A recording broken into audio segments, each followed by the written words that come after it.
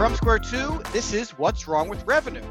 I'm Mike Lieberman, CEO at Square 2, and along with my longtime friend Eric Kalis and co-founder at Square 2 and six-time entrepreneur, Eric and I will answer the questions CEOs have every single day. What's wrong with revenue? You can be part of the livecast show where we'll answer your questions every Wednesday at 4 p.m. Eastern, or catch the show on demand on YouTube and on all your favorite podcast networks. Also, check out all our audio and video content on Square 2 Plus at the square2marketing.com website. Enjoy the show.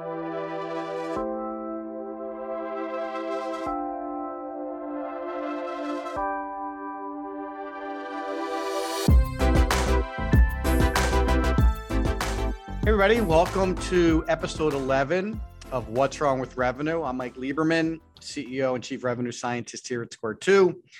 Today we're talking about how do you know how to prioritize what to work on? One of the things that we found keeps revenue from growing is that people sometimes aren't sure what to work on, in what order, and how to prioritize everything that's on their plate. Today I'm joined by Kristen Stricker, COO and Director of Client Services here at Square 2. Kristen, say hi to everybody. Hello. And you probably noticed, but this is not a live broadcast today due to some scheduling conflicts this afternoon. We're pre-recording the show in the morning on Wednesday, and the show will be launched live at 4 o'clock. So if you did want to pick up the show at our normal time, you will be able to still get it on all of its regular channels. YouTube, our website, the podcasts will be released on their podcast platform of your choice. So for the most part, it should be a normal show for most of you. And we have collected questions, so we'll do question and answers like we normally do. If you are interested in subscribing to the show, you can subscribe via YouTube at the Square 2 Marketing YouTube channel. And you can also go to our website. At the bottom of square2marketing.com, there's a footer called What's Wrong with Revenue. Click it, and you will find a page where you can submit questions, subscribe to get updates on the show. And actually, all the shows are posted there as well. So there's lots of ways to get access to the show if you're interested. So, Kristen, let's get into it. We talk to a lot of companies, and a lot of their challenges come down to there's so much to do and so little time. Last episode, we talked about resources and having the right resources. I feel like sometimes people are working on the wrong things in the wrong order. And how can we help them decide what to work on and in what order to work on it? For instance, do I start with sales? Do I start with marketing? Do I start with customer service? Do I work on a big campaign initiative? Do I work on optimization? I mean, how would somebody know where to start from a prioritization perspective? So, Kristen, why don't you enlighten our audience a little bit in terms of how Square 2 thinks about prioritization, and then I'll introduce a couple of other concepts, and then we'll handle questions. Since we do have a lot of questions, I want to get to them, but maybe you could kind of just introduce everybody to how we think about prioritization. Sure. So out of the gate, two main things that you have to think about. Where is the business in terms of the maturity of the business? Such as you have a robust pipeline, but we're not closing deals. Versus we have a robust database and we've been doing business with a lot of people for a long time, and we're adding new offerings to our services, and we need to find a way to make sure that we increase awareness. Versus you're a startup, right? And you have to build a base out of the gate. And then also your objectives. What are the business, your overall business objectives and goals for the year and the next 3 years?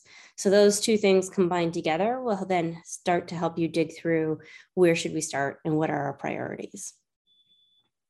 Awesome. So let's get a little into it in more detail, right? So you talked about, we have a lot, the marketing seems to be working, but we can't close as many deals as we want to. So if someone was telling you that, where would that kind of suggest you point the rifle in terms of prioritizing what they might be wanting to work on? So that kind of puts me in sales enablement and sales, right? So let's do a little bit of our due diligence and look, do you have a sales process? Is it being followed? What does the close rate look like? Do you have any transparency into what's going on in the sales process?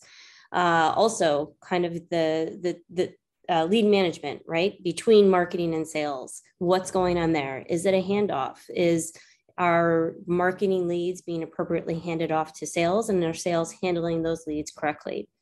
And do we have communication between marketing and sales? Is marketing handing sales the right kind of leads in the first place? So once we've kind of done a bit of due diligence here in terms of what is going on in these two areas, we can start to understand what is, if you will, the low-hanging fruit. What are the things that we need to start working on, tweaking, improving out of the gate to help with that scenario? Awesome. So let's say you do your due diligence and you find that there is a sales process and people are more or less following it, and the handoff is okay, and there's data on the lead. So there's some transparency, decent transparency, let's say. But we're still just not able to close as many as we would like. Where would that direct you? So if there is transparency and things are being handed off correctly, and the sales has deemed, yep, the marketing is handing us some qualified leads, then we need to look at the sales process and what is the sales team doing to make sure that that process is consistent, that it is also has consistency with the voice, the message of what prospects heard during the marketing cycle, right? Journey. And making sure that they have the appropriate tools to close deals and that they're taking the right steps to push that along.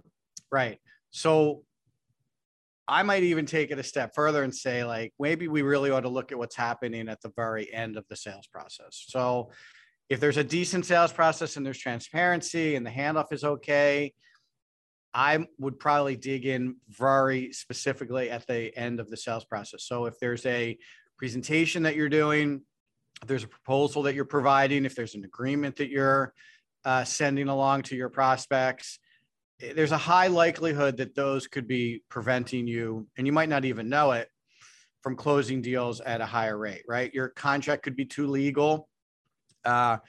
If we go back to some of the other things we said in previous episodes, your whole sales process has to be designed to get your prospects to feel safe with you.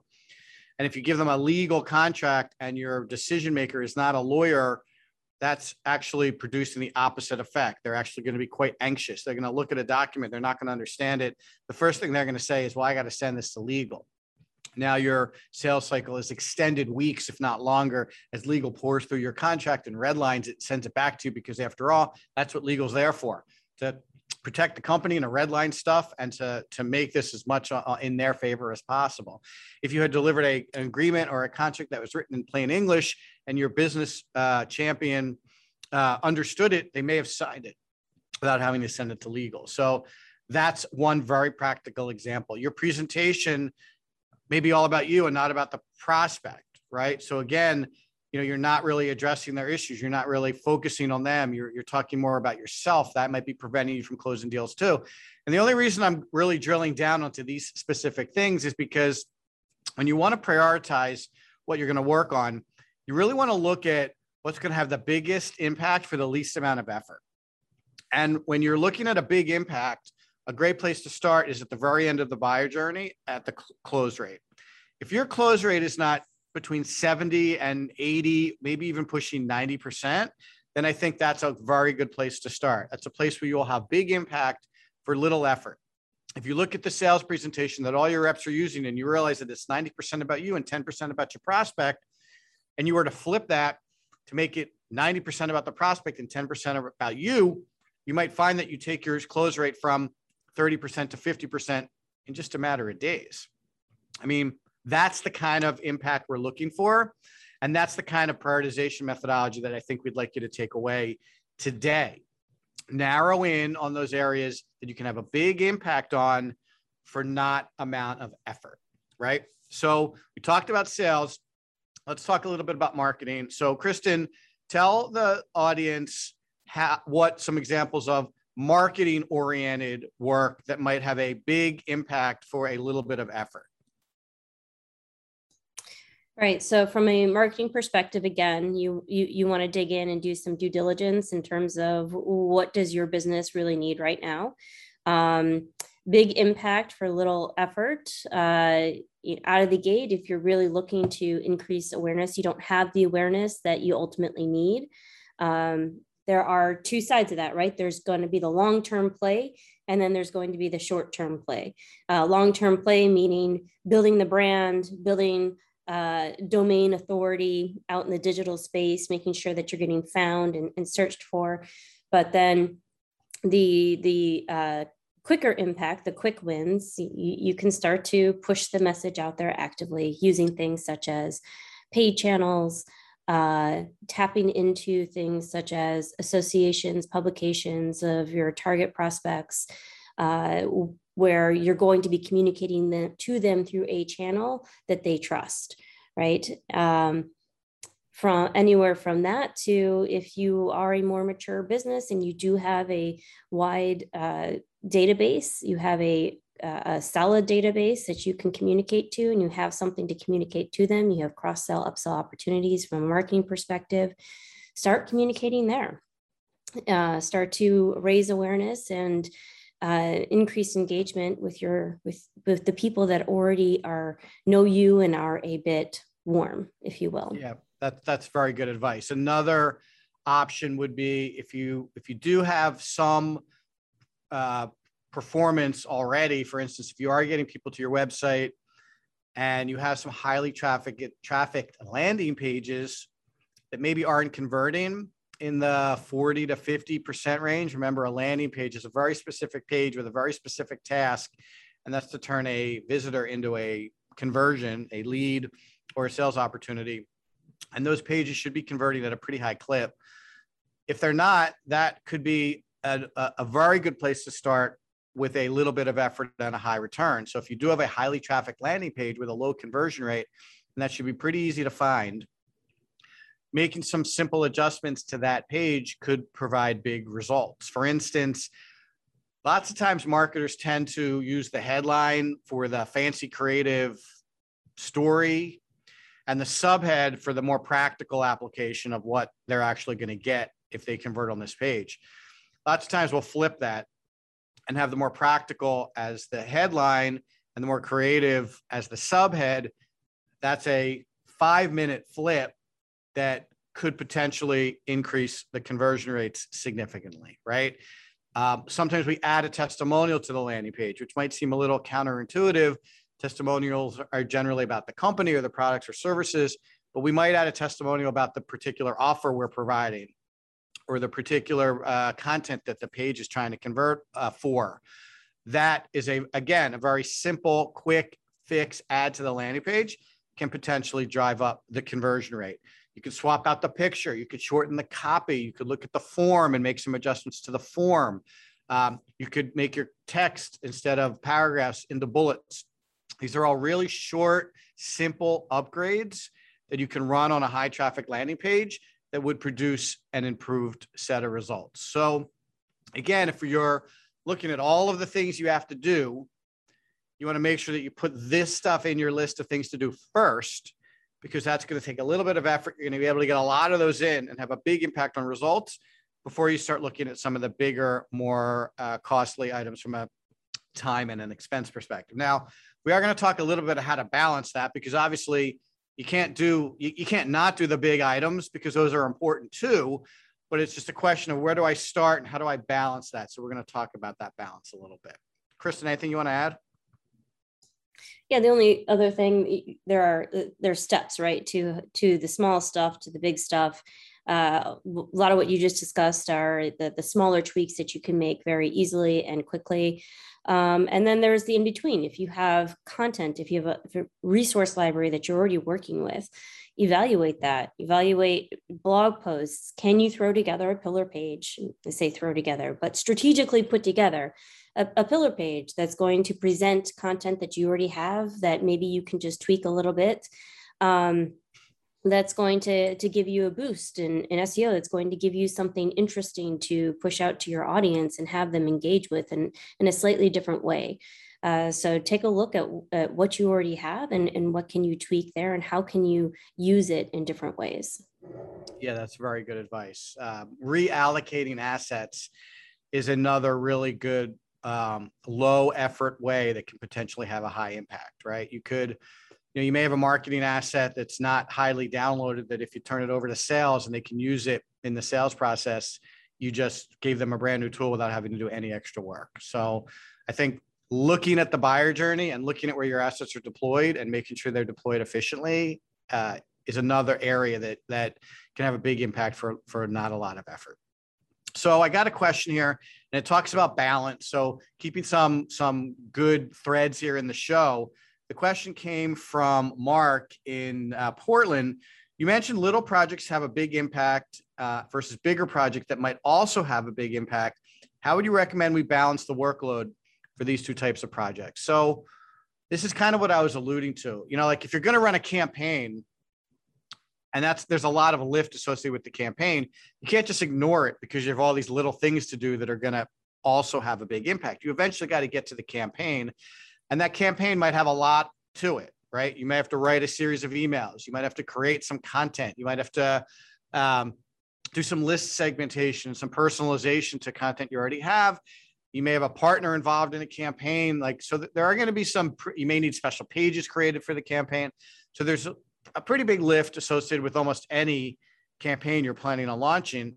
So how would you balance that out with these little activities? And Kristen, what I'd like you to talk a little bit about is how we do some of our planning, because the way we do planning with clients, I think, is a really good model for how clients can do planning on their own. And there's some similarities, believe it or not, to what the agency goes through and what the in-house team goes through. First,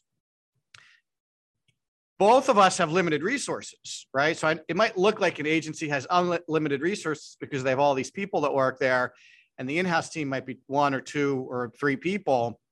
But it's really the same kind of exercise. So if you have a couple of people on your marketing team, they only can work a certain amount of hours and a certain amount of days, which means there's limits to what they can get done in a month. It's the same thing with an agency. Most of our clients have a budget. We like to try to stick to their budget. And that means that we can only do a certain amount of work for them over a certain period of time. And we work with the client to prioritize that work, to recommend work that's going to have a high impact and a big lift on their program. But in the end, we can't do as much as we want or as much as they want us to do. There are constraints to that. So I think the way we plan is a good model for in-house people to plan also. So Kristen, can you talk a little bit about how we look at the available resources or the budget and then decide what we think a client should be working on, how we collaborate with them and discuss the priorities and get their feedback and sign off, and then have everyone on the same page to then start executing? Can you talk about that a little bit? Yes. Okay. So from the top, always making sure that your business goals and objectives are front and center. I mean, we talked about that as that number one thing that you're going to look at to help you decide where you're going to start. But on an ongoing basis, it is very important to keep that front and center so that you don't lose the connection between what you're doing in marketing and sales to what your ultimate business goals and objectives are. There are always a whole bunch of bright, shiny objects out there that can distract us. And by making sure that you have a format where that is always there, and that as you discuss what you're going to focus on, that there is a way to make a direct connection between marketing, sales, and business goals and objectives. Yeah, let me just make a quick point there, because I think that's a good point you bring up when you're talking about in-house teams that may tend to have to respond to the whims of the leadership group or the CEO. So how do you handle, hey, we have a plan, we're executing this plan, and all of a sudden someone says, hey, I want to do this other thing that you weren't planning on doing. How keeping your objectives and goals in mind, how would someone respond to that if that came up? Okay, so there are a couple things there. So you have this plan, leadership, something else comes up and they want you to focus here. So you can spend some time to do a bit of due diligence to map out what it's going to take to do that thing, right? And look at the path that you are on, map out also the enemy of marketing, in my opinion, too, is dilution, right? So by spreading yourself thin here and by splintering your efforts, you're going to start to experience dilution in your efforts. And all of a sudden, you're going to be doing a little bit here on this campaign, the direction that you'd already been going, and a little bit here on this new direction, and you're not going to see any great results across the board. And then everybody's going to be frustrated and disappointed with the efforts involved. And so I think you need to have a way to realistically map out what it's going to take to do this effort, to do this new effort, to continue to build upon the effort that you've already been building. And you need to put in a tangible way how this is going to impact what you have been doing, right?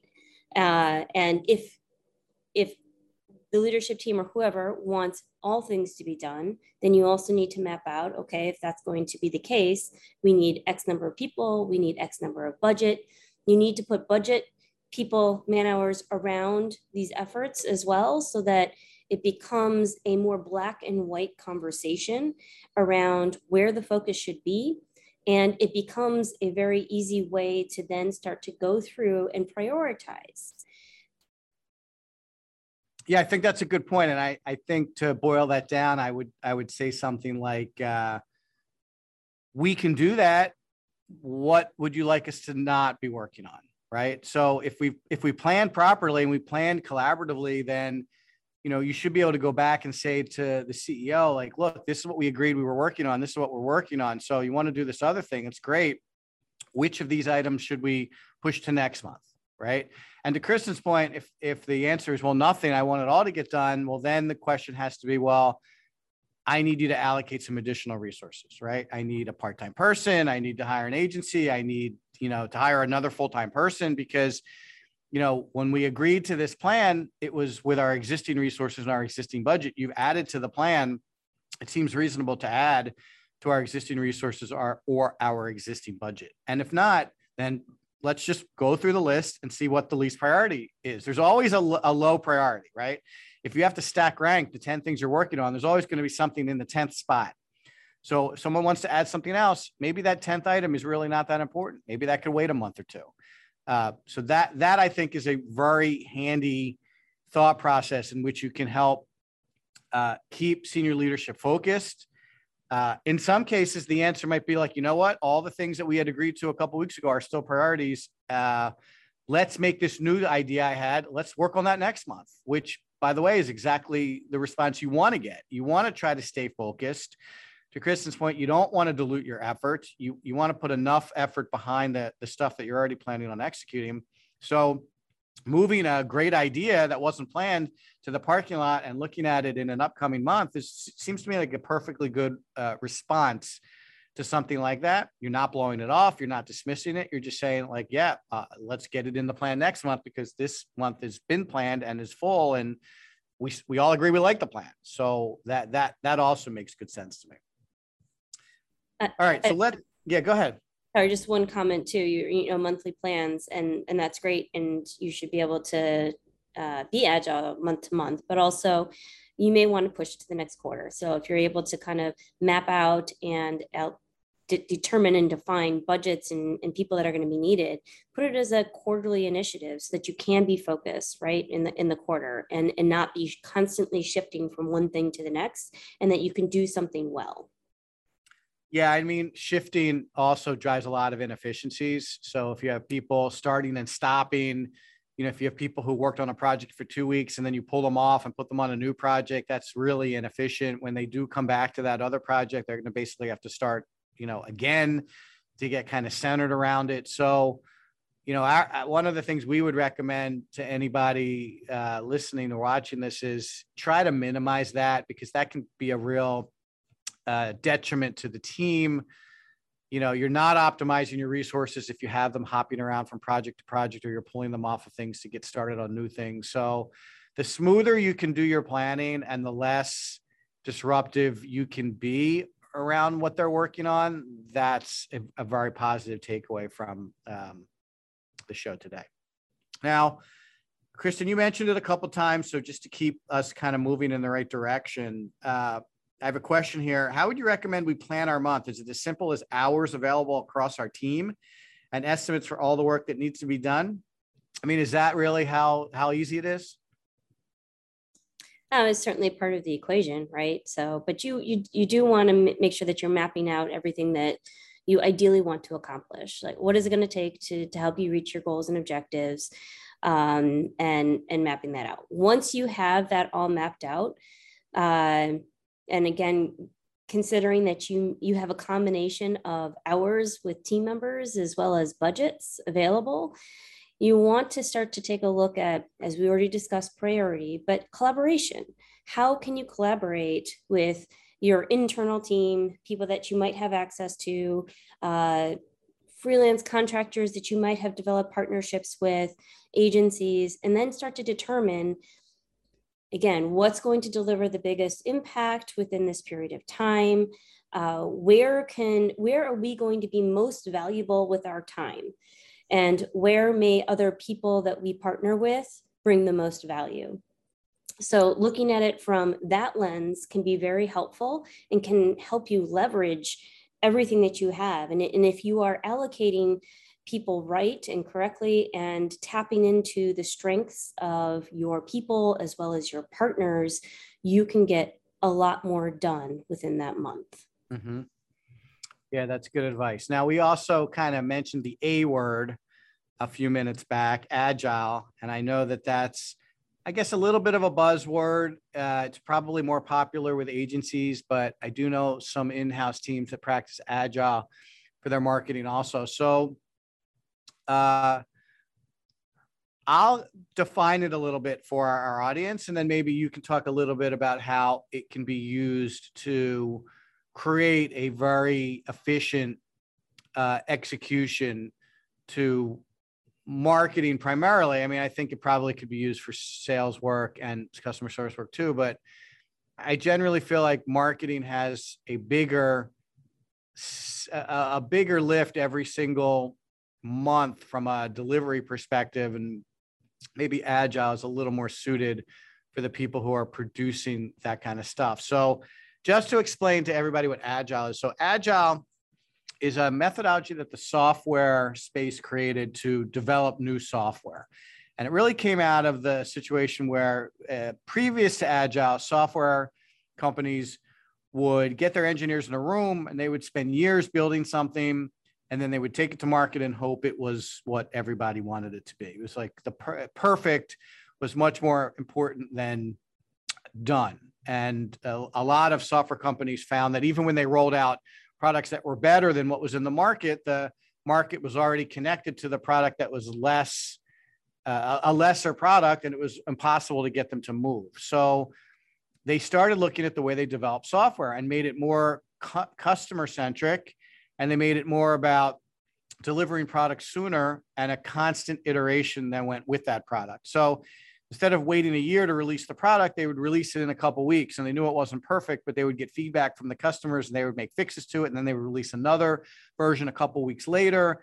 And they were basically releasing versions on a regular schedule with upgrades that they got from customer feedback.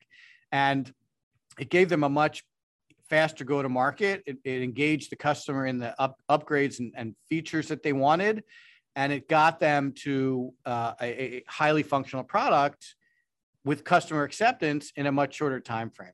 And they were able to actually beat some bigger competitors to market as well. So almost all software today gets developed agilely with Scrum methodology, where there's a set of features that everybody agrees to.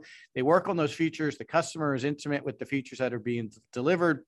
The product gets launched, they get feedback, they quickly iterate on it, and they just keep going, constantly adding new features and updating features and fixing things, prioritizing the things that need to get done on a very short window.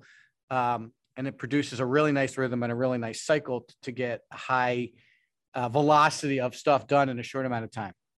Marketing has kind of adopted a similar approach probably over the past 6 or 7 years, where instead of delivering, as an example, a website that we spent 6 months or longer working on, and it's now perfect, and we launch it, in a lot of cases, we'll now launch smaller websites, start to get feedback on the performance of the site, and then continue to work on that site over time. And it's called growth-driven design, where we're getting direct feedback from users and using that feedback to prioritize fixes, updates, and additions to the site. So over time, the site grows, but it grows based on real customer data and interactions, not what the company thinks it should look like, or the company thinks it should be doing, or the marketing people think it should be doing, but really what the customers and clients are telling you they need from the site, or the way they want the site to work.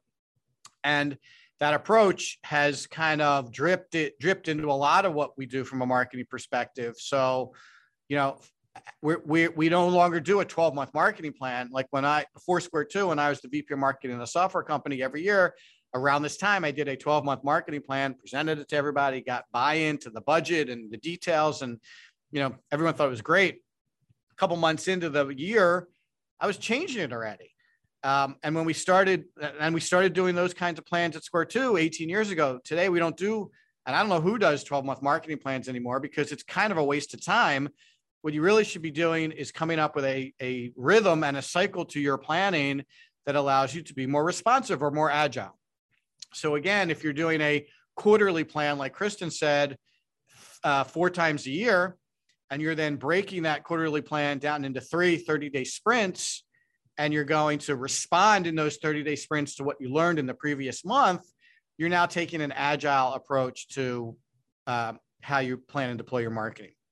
Now, when it comes to prioritization and estimating and balancing, which is what kind of got us onto this jag here, by including the people who are going to do the work in your planning exercise, you'll get a much better idea of what they're capable of doing. And you'll be able to find some efficiencies in that planning, as opposed to, a VP of marketing or a CMO or even a CEO sitting down and saying like, okay, here's what I want to do this month. Here you go, marketing people, go do it, without their input.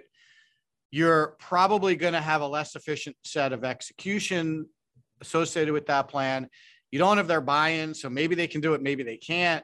You're going to have a lot of inefficiencies as they come back to you and say like, look, we're not sure what you meant by this. And, we're not sure we can get this done.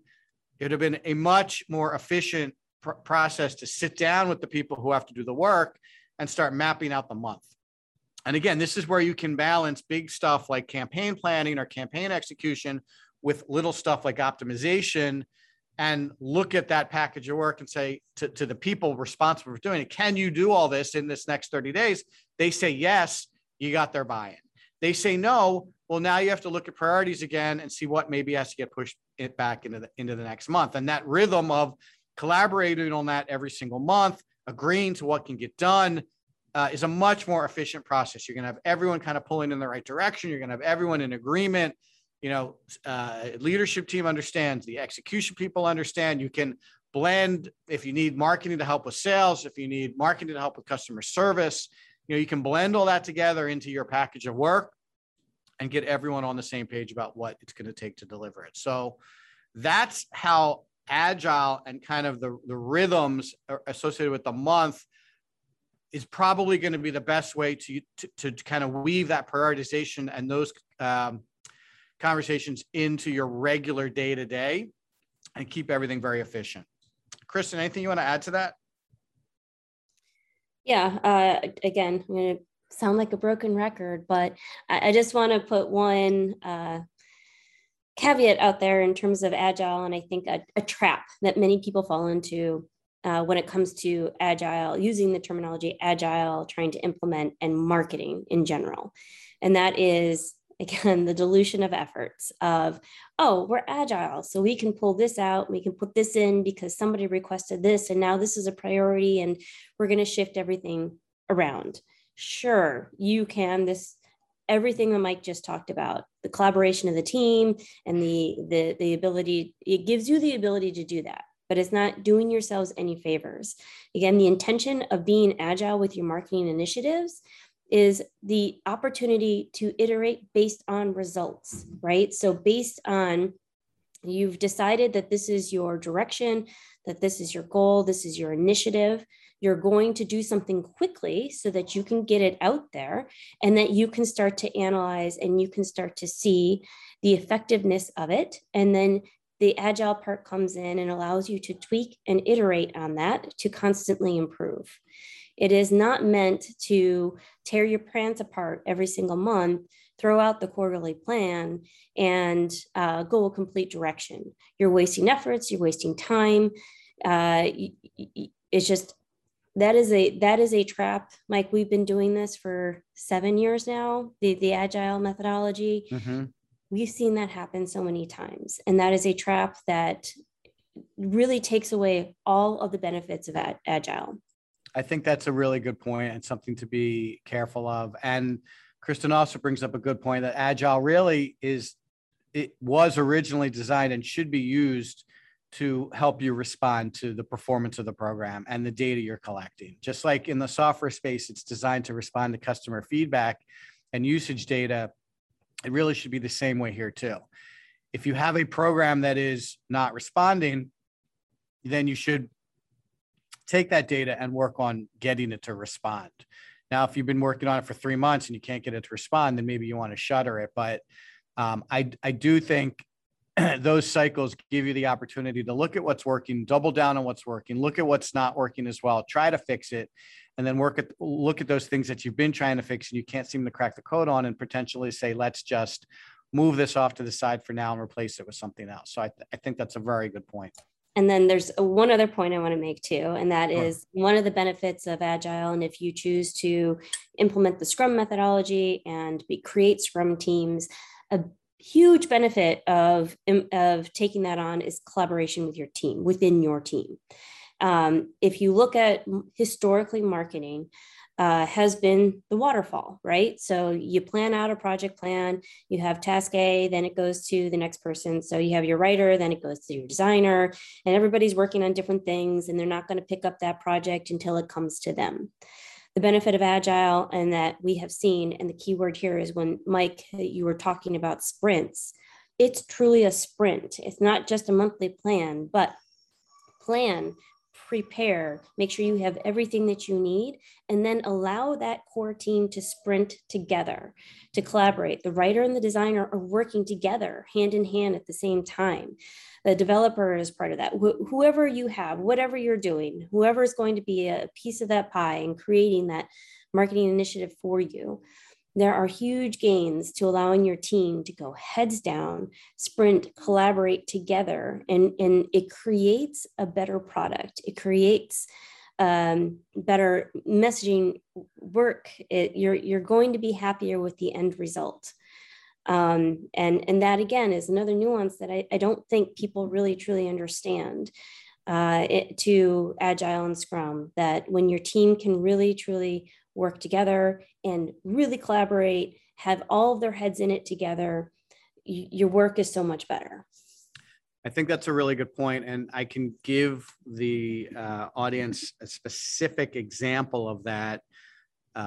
So if you rewind time, there was a period where Square 2 did not run on Agile, and we had designers doing work kind of on their own and then handing that work off to developers to build for clients.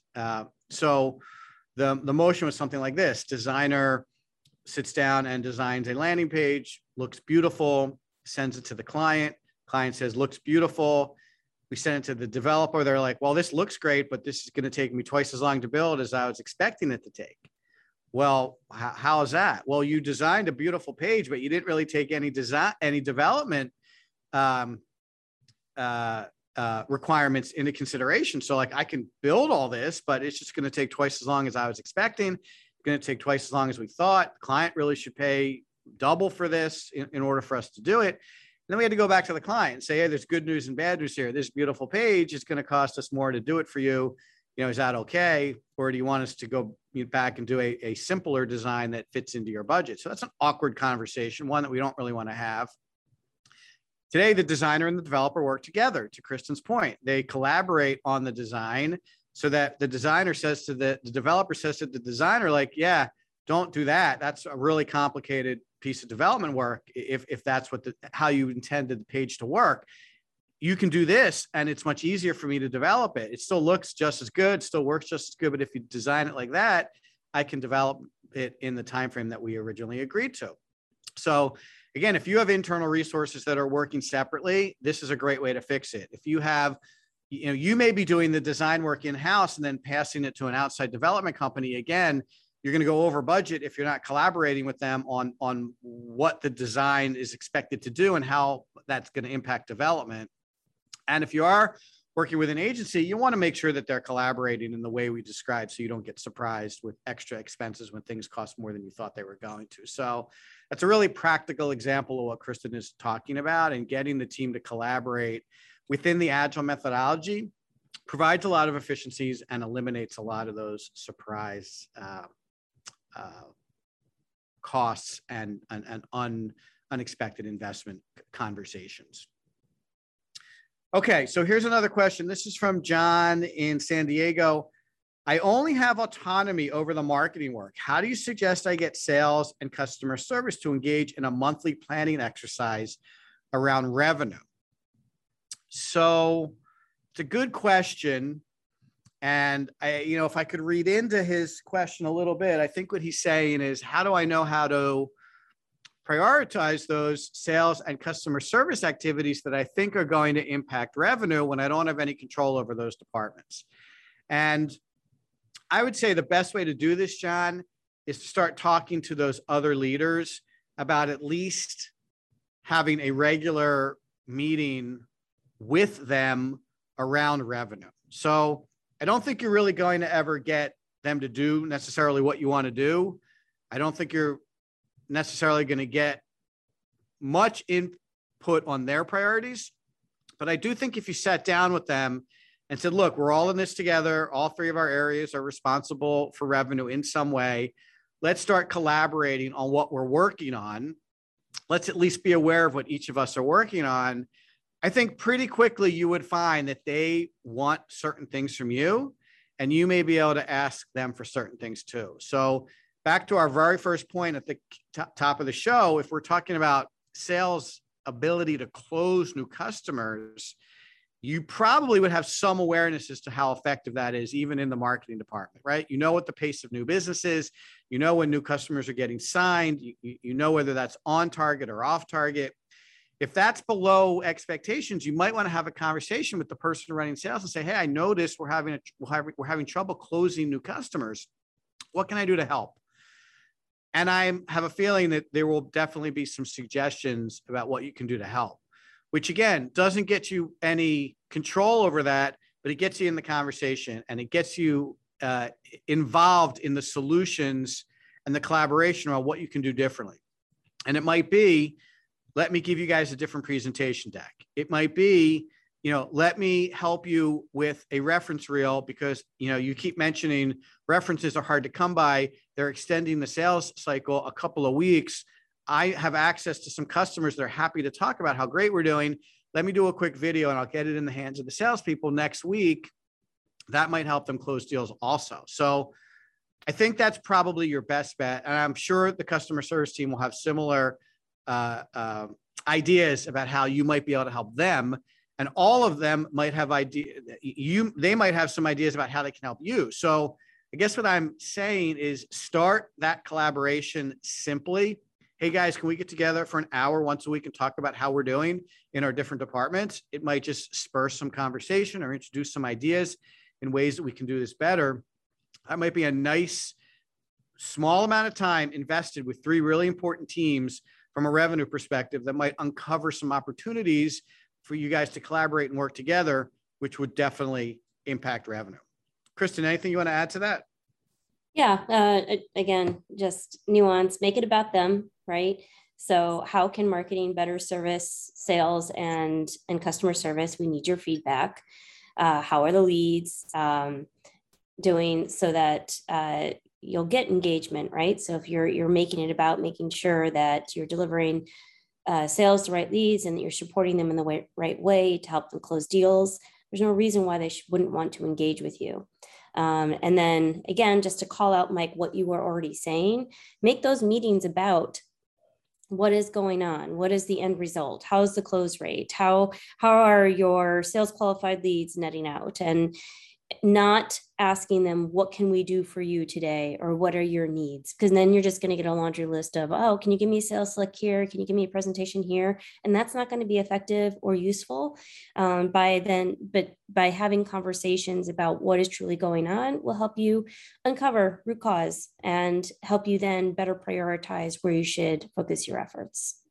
Yeah, that's a great point. And there is so much more transparency into the performance of the revenue cycle these days. If you have a decent tech stack, you probably have access to the numbers you need to go to that meeting and say, hey, our sales cycle is 55 days. That's really long.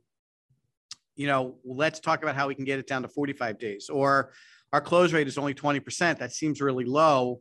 Let's talk about how we can increase that. Even 10%, even 15% would have a major impact on revenue.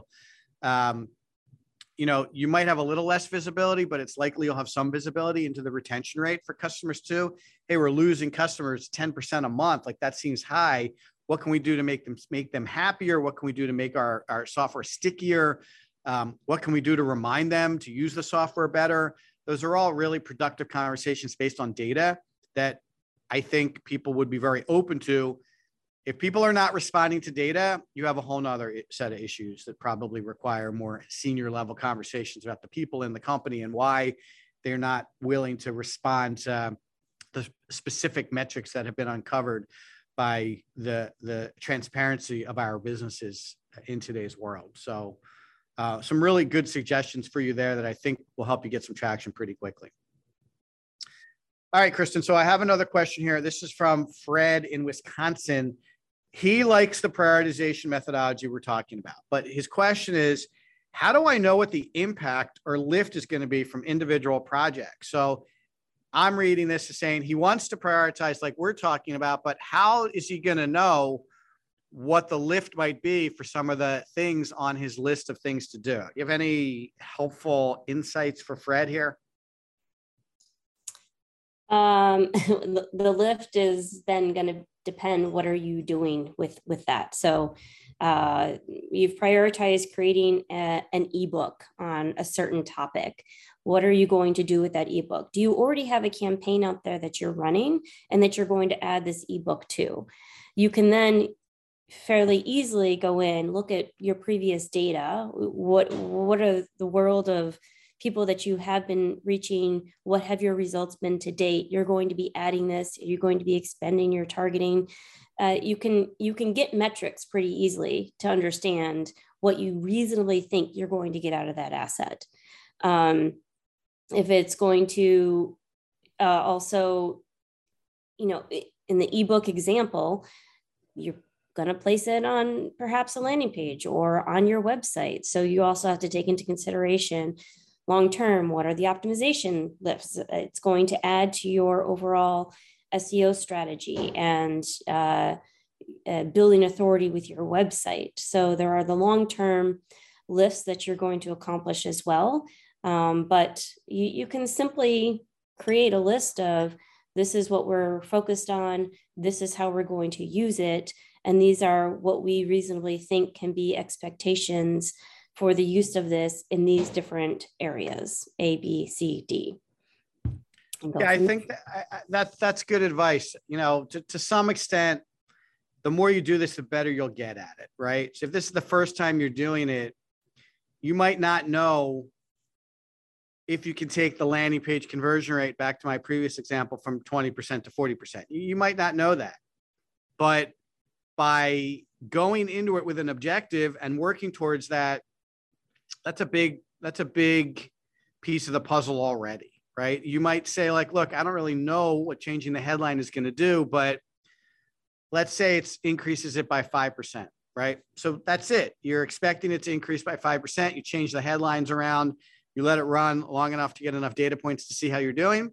And you basically ran an experiment, you did a test, and you have some data. So did you do better? Then next time you're going to make a change, be a little more aggressive. Did you do worse? The next time you're going to make a change, be a little more conservative. Did you hit it right on the head? Then you did a pretty good job guesstimating what you thought it was going to be, and start from there, right?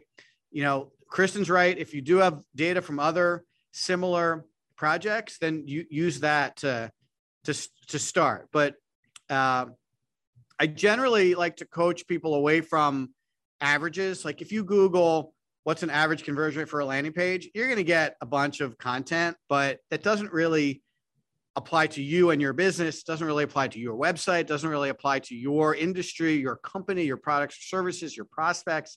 So I tend to coach people away from averages. Not that it's not helpful to know generally what people think those numbers should be, but I'm more supportive of you baselining what you're currently doing and then just working every month to improve it. Even if it's a couple percentage points every month, think about the lift you'll get after a year, right? If you took a landing page that was converting to 10% as an example, and you could get 2% of that, 2% lift every month, by the end of the year, you would have improved it from 10 to 34%. And that's a pretty significant improvement. Yeah, it took you a year, but you only made modest change. You only made modest changes. I think there's probably a better, more likelihood that an example like that would in some months produce a 10% lift and in some months produce a 5% lift. So, you know, by the end of the year, you might be looking at going from 10 to 50 or 10 to 60. And those are really dramatic improvements. Spread that over 6 or 7 landing pages. You've really, really driven the lead gen component of a very small part of your website with a concerted and focused effort. So I would be less worried about nailing the expectations out of the gate and more worried about just looking to improve performance every month. And to Kristen's point, after a couple of months, you'll get a very good idea of what you should be expecting from a lift perspective, which will help you with planning. And it's okay if planning and prioritization in the first month you're doing it is a little loose and maybe not as good, as long as it gets better over time. Okay. The next question is actually very related to this and talks about how we integrate. Question is, how do I integrate testing and experiments into this prioritization system, which is a good question.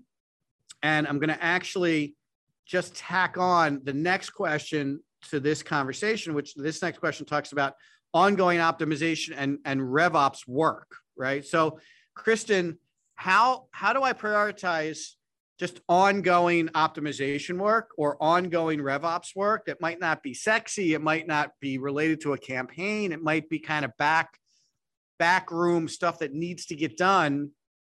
Some of the testing and experiments too that might be kind of packaged up. How do I prioritize that in this methodology? Right. So that, I mean, there's a lot there to prioritize, right?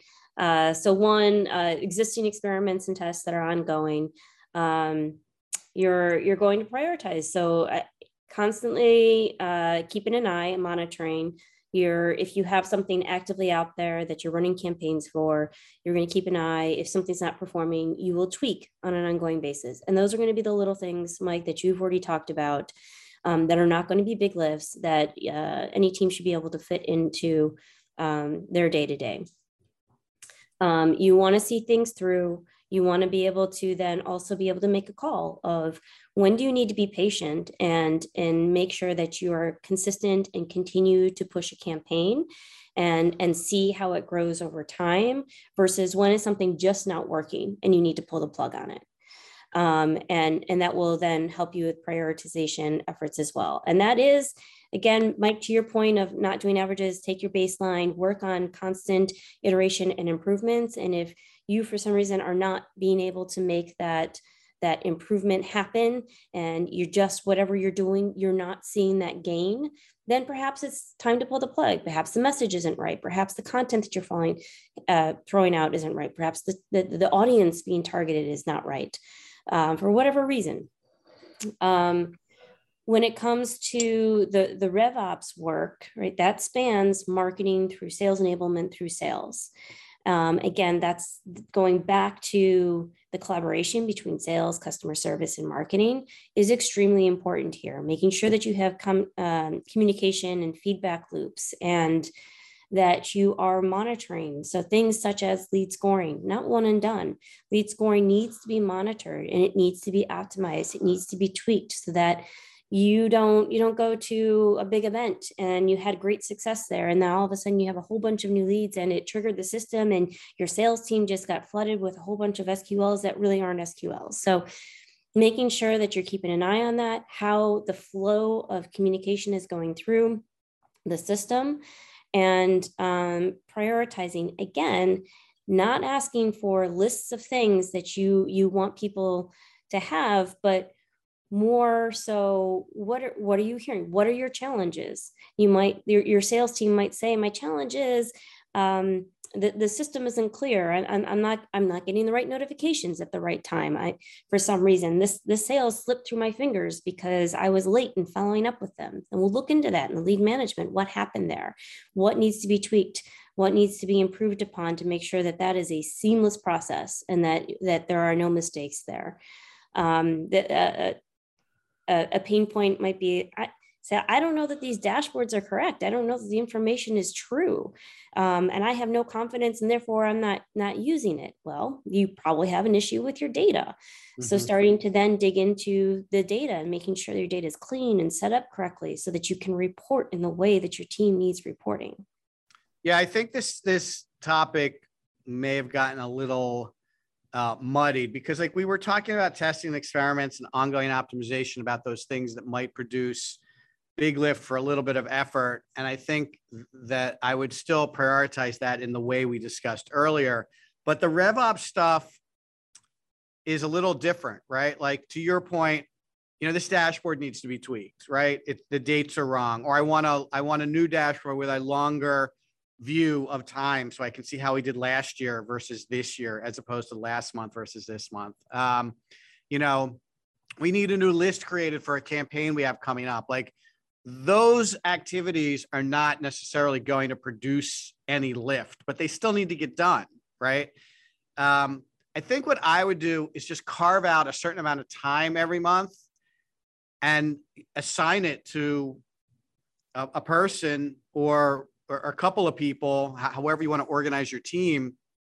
Or, maybe you decide that this work is better suited to have an agency partner help me because it's not really campaign specific, or it's not, lead gen specific. It's kind of more like back office marketing support, back office sales support. Either way, I think it's an important part of the planning and prioritization process, and it needs to be covered. But I think to answer this question specifically, I would just say, like, look, we need 15 hours of RevOps work every single month. And we generally need a new dashboard created. People ask for new dashboards. So we generally create a new dashboard a month. That would go in there. We generally need to look at lead scoring and we generally make some adjustments to it. That would go in there, right? We've been doing one event a month and we get a new list from the event that we participate in. So that needs to be cleaned and scrubbed and loaded and tagged properly. And then the campaign assets assigned to it and the automated follow-up launched, like those are kind of operational tasks that could easily get bucketed into a certain set of hours assigned to a certain person or assigned to an agency. And then you just fill that up when you're doing your collaboration and planning. And then that stuff gets executed every single month without distracting from the testing and the optimization and the campaign work. And by the way, you're probably going to learn over time that there's going to be more and more of those RevOps stuff that come up as your tech stack gets more complicated. You might say like, hey, we've decided to put call tracking into the mix here. So There's going to be some RevOps work that month to connect the call tracking software to your lead management system and your marketing automation, and make sure that the numbers are forwarding properly. And to Kristen's point, people are getting notified and they're picking those calls up and following up on them. And that follow-up is getting put in the system. Like, someone has to pay attention to that. So again, it's not the sexy campaign work or necessarily the lead gen work, but it's stuff that has to get done. It has to get done effectively. It has to be planned for. It has to be followed up on. It has to be tested. So I would probably suggest just carving out a certain block of time, assigning it to a specific resource, someone who has that skill set. It is a unique skill set, just so you all know. The whole idea of RevOps is relatively new, maybe a year or two old. So, if you're going to put someone on it that hasn't done it before, just keep that in mind. It might take them some time to kind of ramp up and get comfortable with those tasks, because they're not traditional marketing or sales related tasks. Okay, so we're coming up on the top of the hour here. I just, we have a couple of other questions. Let's do one real quick, Kristen. So this is from John in Vermont. Wouldn't an entire campaign cover a wide variety of tasks? How would a bigger project like launching an entire campaign get prioritized? So can you just talk real quickly about how you would maybe break up a campaign into smaller bite-sized chunks and get that prioritized and planned out? Yep. Campaigns can be massive. Campaigns can have a whole bunch of moving parts and pieces. So again, it's just looking at the campaign. What are you going to start with? What are you going to launch with? What's going to biggest lift out of the gate, and focus on that first and launch your campaign. And then this is also where Agile is a beautiful thing, in that you start to see how that is going. You can tweak, you can optimize as you go. Those are the little tiny lifts. And then in your planning, you're going to continue to add to that campaign. So then making sure that you have your next item that you think is then going to be the next thing that you want out there running as part of that campaign. Focus on that, get that launched and running out there. Then you're gonna have a couple things running. You're going to keep an eye on it. You're gonna optimize, you're gonna monitor. On the side, parallel paths, you're gonna be creating the next thing that you're gonna launch as part of that campaign. So it can also be an iterative approach. It doesn't have to be, everything has to be perfect as you launch this campaign. Campaigns are moving, breathing things as well. Yeah, that's good advice. I mean, you really just want to break it down into bite-sized chunks and make sure that everyone understands what the individual tasks are that go into making up the big campaign. I mean, I think the reason this is such a hot topic is marketing specifically has gotten very complex. Like, we talked about tech, we talked about operations, we talked about, content and website, and, that doesn't even get into if you're running paid social or paid search, email marketing, chat. There's just so many things that have to be firing at the same time to do an omni-channel campaign and do it well, that the complexity has been ramped up. And if you can't prioritize and plan, that complexity can get overwhelming and can actually bog down your programs and impact performance pretty dramatically. So, if this is something new to you, I might suggest considering getting some help. If it's new to you, just be patient. I'm sure your team will start to get better at this over time.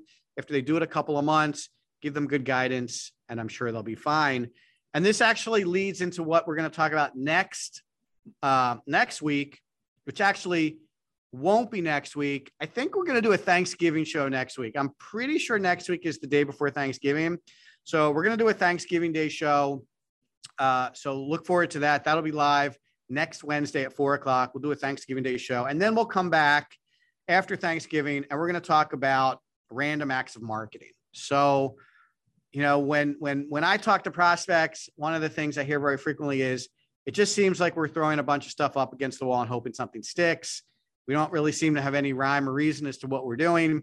And we've classified that as random acts of marketing. And it's a real problem out there. So the show after Thanksgiving will be all about random acts of marketing and how to eliminate them and how to orchestrate your plans and programs. So hope everybody is looking forward to that. Thanks for joining us today. Again, the show will be posted on our website at 4:00 today, so you can go and get it. Again, you can come and submit questions like some of the people have done today on our website at the bottom in the footer. What's wrong with revenue? Click it, submit some questions. We'll answer them live on the show. And you can also get access to the shows. And if you're looking for the shows, they're on YouTube at the Square Two Marketing channel.